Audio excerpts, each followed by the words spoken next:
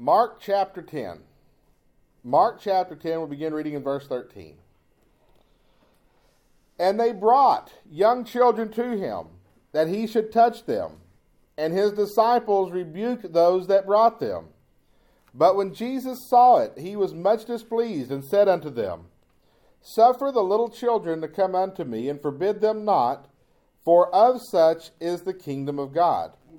Verily I say unto you, whosoever shall not receive the kingdom of God as a little child, he shall not enter therein.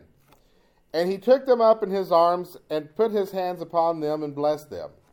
And when he was gone forth into the way, there came one running, and kneeled to him, and asked him, saying, Good master, what shall I do that I may inherit eternal life? And Jesus said unto him, Why callest thou me good? There is none good but one, that is God. Thou knowest the commandments. Do not commit adultery. Do not kill. Do not steal. Do not bear false witness. Defraud not. Honor thy father and mother. He answered and said unto him, Master, all these have I observed from my youth. Then Jesus, beholding him, note this, loved him, and said unto him, One thing thou lackest. Go thy way, sell whatsoever thou hast, and give to the poor, and thou shalt have treasure in heaven. And come, take up the cross, and follow me. And he was sad at that saying, and went away grieved, for he had great possessions. And Jesus looked round about, and saith unto his disciples, How hardly shall they that have riches enter into the kingdom of God? And the disciples were astonished at his words. But Jesus answereth again, and saith unto them, Children, how hard is it for them that trust in riches to enter into the kingdom of God? It is easier for a camel to go through the eye of a needle than for a rich man to enter into the kingdom of God. And they were astonished out of measure, saying among themselves, Who then can be saved? And Jesus, looking upon them, saith, With men it is impossible, but not with God. For with God all things are possible. Yes. In Mark chapter 10, Jesus' ministry is taking off. Multitudes are following him. The idea of him being the Messiah and being the Christ is beginning to catch on. And people are getting excited. They are having visions, as we mentioned earlier in the service. Visions of the kingdom coming back. Visions of some sort of grandeur. And people are coming to Jesus because they recognize his miraculous power, his divine nature. And they're coming to Jesus. They're coming to Jesus for healing. They're coming to Jesus for blessing. They're coming to Jesus to solve their earthly physical problems. But they're having the wrong expectation of Jesus. They know he's Messiah. They know he's Christ. They know he's King. And they're looking for something physical, something earthly, something that was really awesome in this day and time, a victory for the here and now. And many folks today are doing the same thing. Many people today are looking for Christ to do something in the here and now. Yeah. The earthly, the physical, the victory over the here and now. Speak victory over it. Just speak life over it. Restore my finances, restore my prestige, restore my self-esteem. And there are those who make millions of dollars selling books to tell you how to harness the power of the Scriptures to enjoy this earthly blessing now. Yeah. But it doesn't work. No. And even if it did, what's the benefit? Yeah.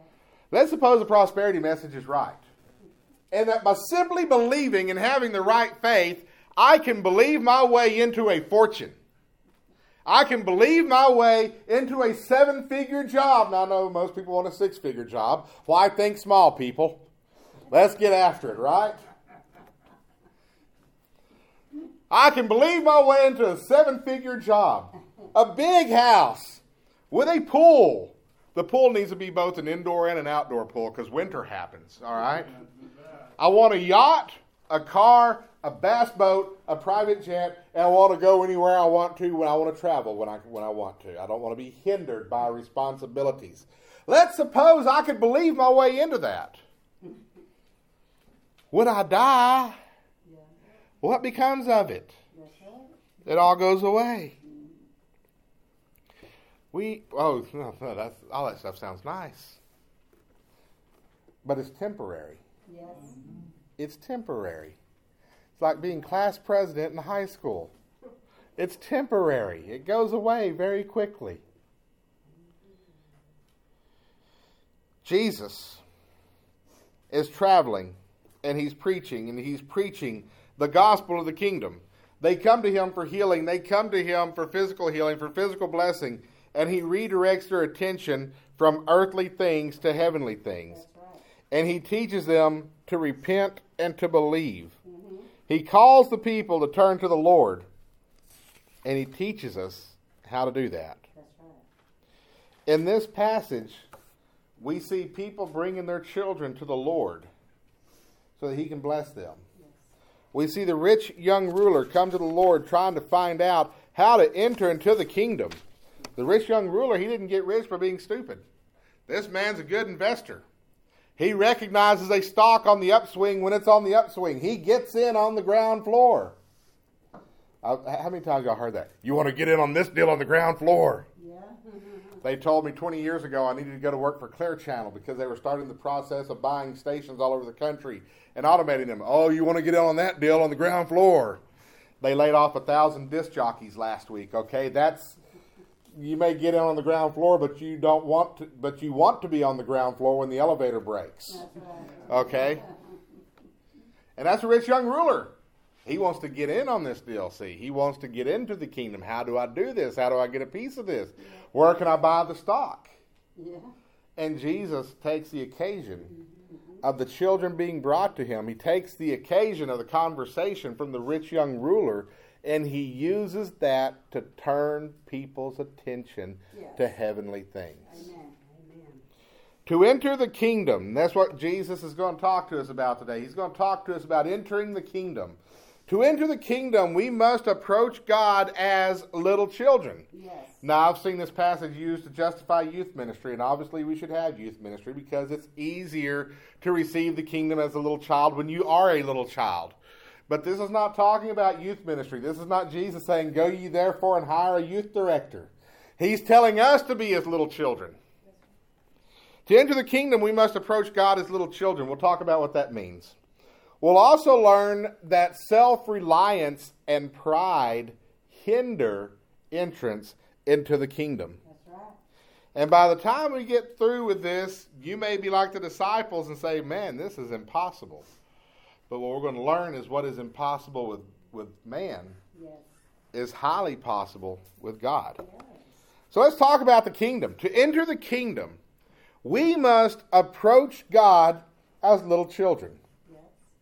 Verse 13, they brought young children to him that he should touch them. And his disciples rebuked those that brought them.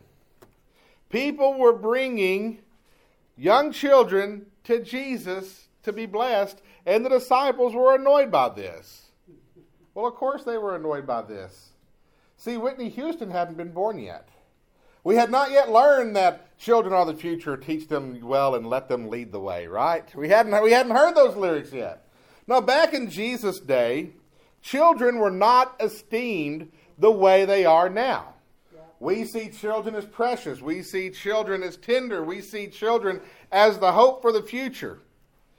And back then, moms saw children that way. Some dads saw children that way. But society at large saw children as nuisances that are in the way. Children were dirty. They played out in the dirt all day. They had runny noses. They were in filthy clothes. They smelled funny. Children were dirty. They were nuisances. They got in the way. They got between your feet. They jumped in your conversations. They ruined things that were precious. They broke the prize-winning vase. You have to feed them and take care of them. They were burdens. And children did not bring value. You know, I need somebody who can help me build a sled, and this child is not able to do that. And so, you know, when you've got Jesus teaching about the kingdom, and he's preaching, and all of a sudden people are bringing these children. It's like, whoa, whoa, whoa, whoa, whoa, whoa, whoa, whoa, whoa, whoa. We're doing something important here. All right? Let's do this later. That's what was going on. Okay? And so the disciples were trying to run these folks off. Because the children were getting in the way. The children were disrupting things. Children are loud. I love children. They don't think so some days because I get cranky. But they are loud. Even when they're being quiet, they're loud. They're using their inside voices, but if you add up enough inside voices, it gets loud. The disciples are like, hey, we're doing important stuff here. Y'all got to get these children out of here. But verse 14 says, when Jesus saw it, he was much displeased and said unto them, suffer the little children to come unto me, and forbid them not, for such is the kingdom of God. Jesus told the disciples to suffer the little children. That means to allow the little children to come. Let the kids in. Let the kids come to me. Let them bring the children to me. Allow this. Let this happen. Because such is the kingdom of God. Jesus said, don't shut them out. They are precious. If we're going to place ourselves in the shoes of these little children, we have to realize that we too are precious. That's right. That God loves you. That the Lord loves you. Yes. For such is the kingdom. What's Jesus mean by that? To allow the little children to come, because this is what the kingdom is all about. Mm-hmm. The kingdom is all about seeing those who cannot be empowered to be able to do. The kingdom is about seeing those who are filthy and in the way redeemed to being those who are clean and blessed. You read the book of Philemon in the New Testament. The book of Philemon is a personal letter written under the inspiration of God, written by the Apostle Paul to a rich man named Philemon who hosted the church in his home. He had a house church, met in his living room. And Philemon had a servant by the name of Onesimus. And Onesimus got tired of being a servant. I can relate to that.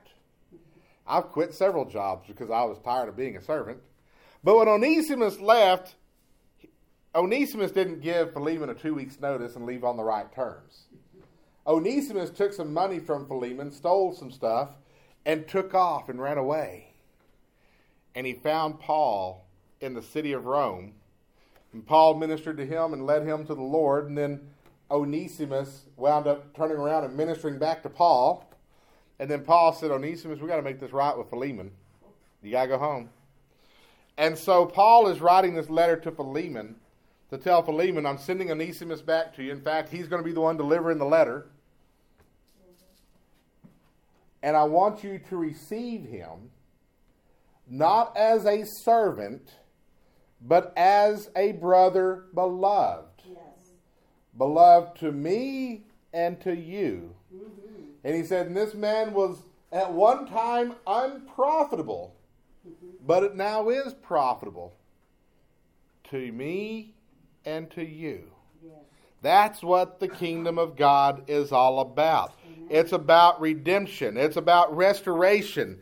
It's about taking someone who is in the gutter, who is in the ditch, who is down and out, and restoring them to being back on the road where they need to be. Yes. About taking the weak and making them strong. About taking the faithless and turning them into spiritual giants. About taking the woman who was caught in the act of adultery and turning her into a devout follower of Jesus Christ. About taking the leper and making him clean. Taking the blind and making him see. Taking the deaf and making him hear. That's what the kingdom is all about. Therefore, we should not shove the children out because they're getting in the way. I speak on a metaphorical level and a literal level, by the way. We shouldn't be kicking the children out literally either, or the literal children. But also, we don't reject people based on their social status. We reject no one on their merit. Because if social status and merit are the standards, then none of us measure up. That's right. You see, we are all like these little children.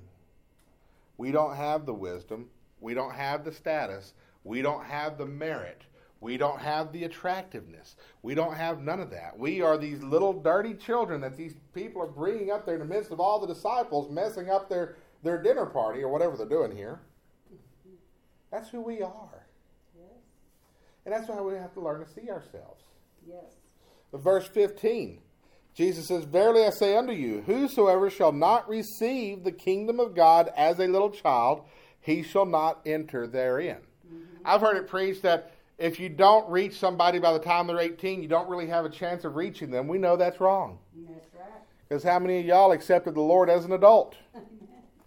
I think as I look around the room and the testimonies I know, I think those of you who are adults, I think that's most of you. Receive the Lord as an adult. All right? What this is saying, it is easier to lead a child to Christ than it is to lead a 60-year-old man. I will confess that. But what this is saying is that to receive the kingdom as a child, it's talking about to receive things as a child would receive things, to come before the Lord as a child with the humility of a child. To receive the kingdom, to come to the Lord as a little child, is to come in total humility. Now you notice that these children did not just march up to Jesus the way the Pharisees would march up to Jesus. They didn't march up to Jesus and start a theological debate with Jesus the way the Pharisees would march up to Jesus. The children did not come to Jesus demanding things of Jesus. They did not come to Jesus promising things to Jesus. They had nothing to offer Jesus. They had nothing to expect from Jesus. They made no demands of Jesus. They were just there being brought to Jesus, being placed at the mercy of Jesus. Nothing to bring. These children all had empty hands. We send our kids to vacation Bible school. We give them a penny, put in the bucket. And the buckets are on a little balance. And which the boys or the girls, who brings the most pennies, that's who wins that day. Isn't that a fun game? These children don't even have the penny to take to Bible school. They come to Jesus with empty hands, with nothing. In order to receive the kingdom as a child, we must realize that we have nothing to bring to Jesus. We have no money that's worth anything to Jesus. We have no property that's worth anything to Jesus. We have no prestige that's worth anything to Jesus. I think that when you see a major celebrity accept Jesus Christ as their personal Savior, I think that Jesus is rejoicing over the fact that one of his lost sheep has been returned to the fold. Yes. I don't think that Jesus says, "Oh, wow, Kanye's been saved. We can really get some things done now." No, he's rejoicing over the lost soul that was saved. Yes. We don't have fame or prestige or power to bring to Jesus because he's the creator of the universe. What do you give that guy? I mean, really. I had an uncle. He managed his personal affairs well. He was not what I would call a rich man, although he was a rich man if you want to think about it, and the grand scheme of things. But he was a guy that had everything he wanted. He had the house he wanted, just a modest 3-bedroom, 2-bath brick home in the middle of Jacksonville. He had cable television with ESPN so he could watch baseball anytime he wanted to. He was retired, had plenty of money in the bank, was married to my great-grandmother. Okay, there's a long story there. But anyway, it had to do with a widower and a widow marrying each other. But she cooked macaroni and cheese, which was his favorite, so he lived off that. He had everything he wanted, right? And whenever his birthday would come around, all of us would be scratching our heads. What do we buy this guy? What do you buy someone who has everything? What do you get them for a birthday gift or Christmas gift? What do we bring Jesus since he owns everything in the universe? What are we going to bring to him? We have nothing to give. We have nothing to demand. We can't demand anything out of Jesus because he doesn't owe us anything. We simply place ourselves at his mercy. Yes. In verse 16, he took them up in his arms, put his hands upon them, and blessed them. Yes. The Lord honors this. Yes. Now, why do I keep going back to this point? Why do I keep going back to the point that we are just beggars at the door of God's grace? Because when we forget that key element of our walk with Christ, of our life in Christ, of our salvation, of who we are, when we forget that, we begin to think that we're in a position to look at these other folks over here and say, ugh. We think that we're in a position like the disciples to tell the parents not to bring the children. Or we're in a place to demand that people meet a certain level of expectation before they join our church. Where we excuse ourselves for not sharing the gospel with this person because, well, look at them, it would probably be a lost cause anyway. When we feel like we have the right to look down on other people, then we are becoming respecters of people. That's something that God is not, and something He told us never to be. That's right. That's why we got to keep reminding ourselves of who we are. Yes. And so when you see the children in this story, that's who we are. We're the children. Yes. Secondly, pride and self-reliance will hinder your entrance into the kingdom. We look at verse 17. And when he was gone forth into the way, there came one running, and kneeled to him, and asked him, Good master, what shall I do that I may inherit eternal life? Now, Scripture tells us in verse 22 that this man that came running to Jesus was a rich man. He comes to Jesus asking, What shall I do? What shall I do to inherit eternal life? What shall I do to enter the kingdom? How do I get in on this deal? What's he asking? He's not asking how to be saved. No. He's asking what he can do in and of himself to warrant salvation. What can I do to make sure I'm saved? What can I do to earn salvation? What can I do to solidify this? That's what he's asking. This is a man of means. He's got money. He's got prestige. He knows how to get things done. You show me a man with a fortune in the bank, I will show you a man, unless he inherited it and he's just spending it all off over his lifetime, I will show you a man who knows how to get things done. And that's who this guy is. He knows how to get things done. Donald Trump knows how to get things done. I mean, say what you want in favor of him, say what you want against him. But I will give him this. He knows how to get things done. And you're watching the news and you're thinking, man, he's floundering. All of a sudden, boom, we got a trade deal with China. Where'd that come from? You know, again, I'm not getting political. I'm not making endorsements. I'm not expressing admiration. I'm just telling you the dude knows how to get things done. Bill Gates knew how to get things done. Steve Jobs knew how to get things done. Warren Buffett knows how to get things done. This rich young ruler, he knows how to get things done. Listen, there's a formula to this. You write a mission statement, you follow through with it, boom, there you go. Got to have a business plan, a business model. All right, Lord, what's the business plan here?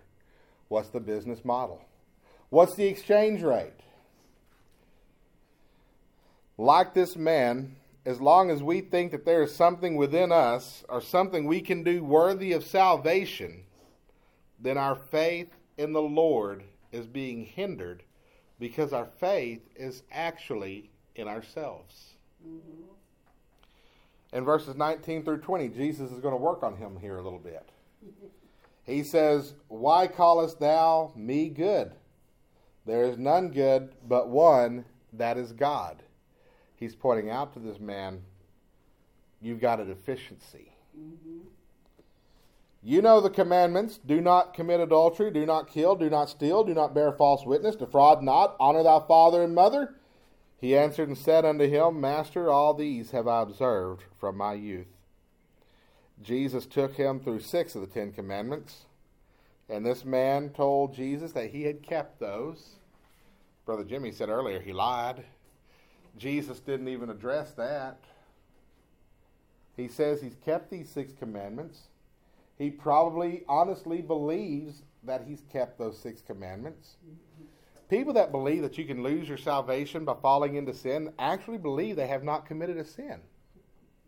They have deceived themselves into thinking that they are without sin. And the Bible says in 1 John that if we tell ourselves that we have no sin, we deceive ourselves and the truth is not in us. But you can deceive yourself into thinking that. You can justify your behavior so that it's not really covetousness. It's not really theft. It's not really adultery. It's not really lying. My mom and dad are not honorable, therefore I'm not under the obligation to honor them. Okay? We can justify ourselves into thinking that we haven't sinned. That's self-deception. That's what this rich young ruler has done. He goes, oh, I'm good enough. I'm good enough. I've done it. I have lived a good moral life. Jesus doesn't even argue with the man about whether or not he's broken those commandments or whether or not he has righteousness in himself. Jesus goes straight to the heart of the issue. In verse 21, then Jesus, beholding him, loved him and said unto him, and I want to highlight that, beholding him, loved him. We forget this part of the story many times. Yeah. Jesus loves the little children. Okay? He loves those of us who come to him as little children. He loves those of us who are still in the ditch. Yes. He loves those of us who are on the road. Yes. He loves those of us who come to him in humility. But he loves those of us who are still struggling with sin, those of us who are struggling with pride, those of us who just don't seem to get it. He still loves us. Yes, he does. But verse 21, he said unto him, one thing thou lackest. Go thy way and sell whatsoever thou hast, and give it to the poor, and thou shalt have treasure in heaven. And come, take up the cross, and follow me. You know what's hindering this man's interest into the kingdom? It's his pride and his self-reliance. Yes. He built a fortune. He knows how to get it done. That's all he's known, is how to rely on his own skill, his own wit, to get her done.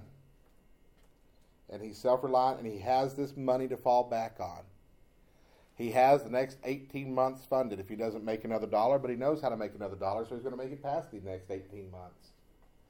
He's got security. He's got a retirement plan. He's got insurance. He's got investments. He's got it. And that's what his faith is in. It'll be okay because I have this. I know how to do that. I have a plan in the event of this. And Jesus said, that's your problem. Yeah. You're not learning to trust and you're not learning to follow. He says, go and sell all that you have. Okay, we're going to liquidate. And then give it all to the poor. You know what he won't have anymore? He won't have his investments no more. He won't have his nest egg anymore. He won't have his security fund anymore.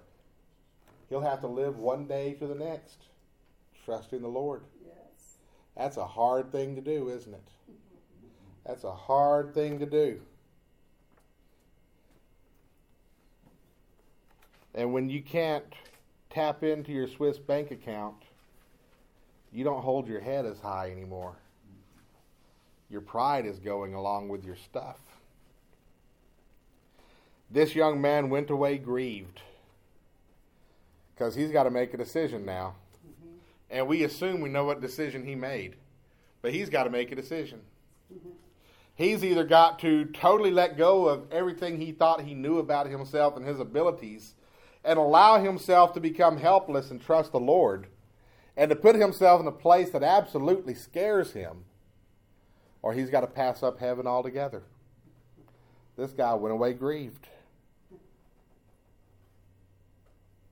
How many of us are in that space?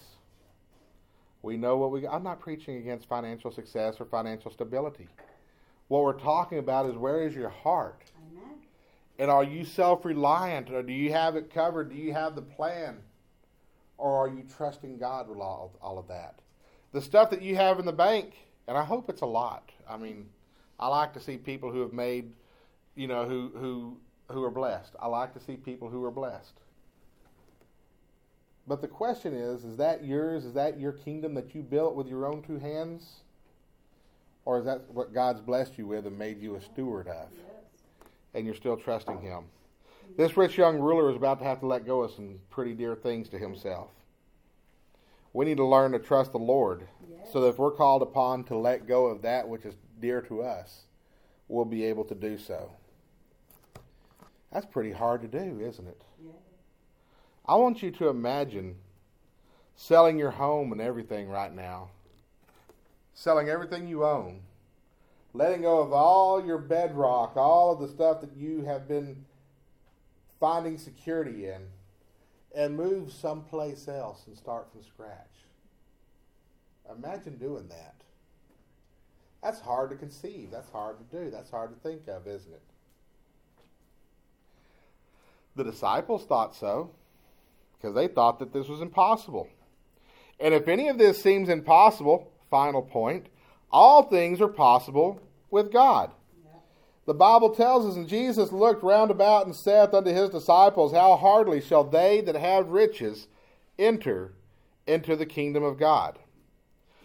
Because the pride and self-reliance that comes with riches, Jesus pointed out that it's difficult for a rich man to enter the kingdom. Because he has so much false security, he thinks that he is in charge of something. He thinks that he's accomplished something. He thinks that he can hold it up on his own because of all the accomplishments he has in life. And Jesus says it's hard to let go of that. How hardly shall a rich man enter into the kingdom of heaven. Nebuchadnezzar walked out on his balcony. I picture it being a balcony. Walks out on his balcony one day. I have a lot of imagination when I read the scriptures, so I'm kind of imagining King Nebuchadnezzar walking out of his bedchamber onto the king's balcony, which you can only access from the king's bedchamber, and looking out over that great city Babylon and looking at the splendor of his kingdom and saying, is this not my kingdom which I have built with my own two hands? Now, he did say that I have built with my own two hands. And the Bible tells us the Lord struck him down where he became as a beast. Yeah. You know how bad God wanted to save Nebuchadnezzar? He had to break him down to the lowest form to get him to where he would trust in him. Yes. God had to get extreme. Yeah. That's the problem. We look out over our kingdoms, we think, I built this with my own two hands. God says you need to learn to trust and learn just how much you don't have control over. That's impossible. But what's impossible with man is possible with God. I'm not saying that God's going to turn you into Nebuchadnezzar. But you see the difficulty. In verse 24, and the disciples were astonished at his words. Jesus just said rich people can't be saved. No, that's not what he said. But they're astonished. How hardly shall they that have riches enter into the kingdom of God? Hey, you do realize that not all the disciples were not poor people, right? Yeah, that's right. Peter was a successful businessman, had a fishing business. Yeah. He had seen financial success before. Jesus said, how hardly shall a rich man enter into the kingdom of heaven? By the way, definition of rich, somebody that has more than I do. The idea of calling people rich people has a certain level of covetousness to it. But anyway, because I look at Warren Buffett and I say, that's a rich man. And I've got folks back in East Texas that look at me and say, that's a rich man. Now listen, if we're in a group of friends and I'm the rich guy, we got problems. But anyway, notwithstanding, the disciples are astonished at this. And Jesus knows they're astonished. And so he looks at him and he says, you got a problem? He says in verse 25, he says verse 24 and then 25, children, how hard is it for them? Notice what the problem is. It's not that they have riches.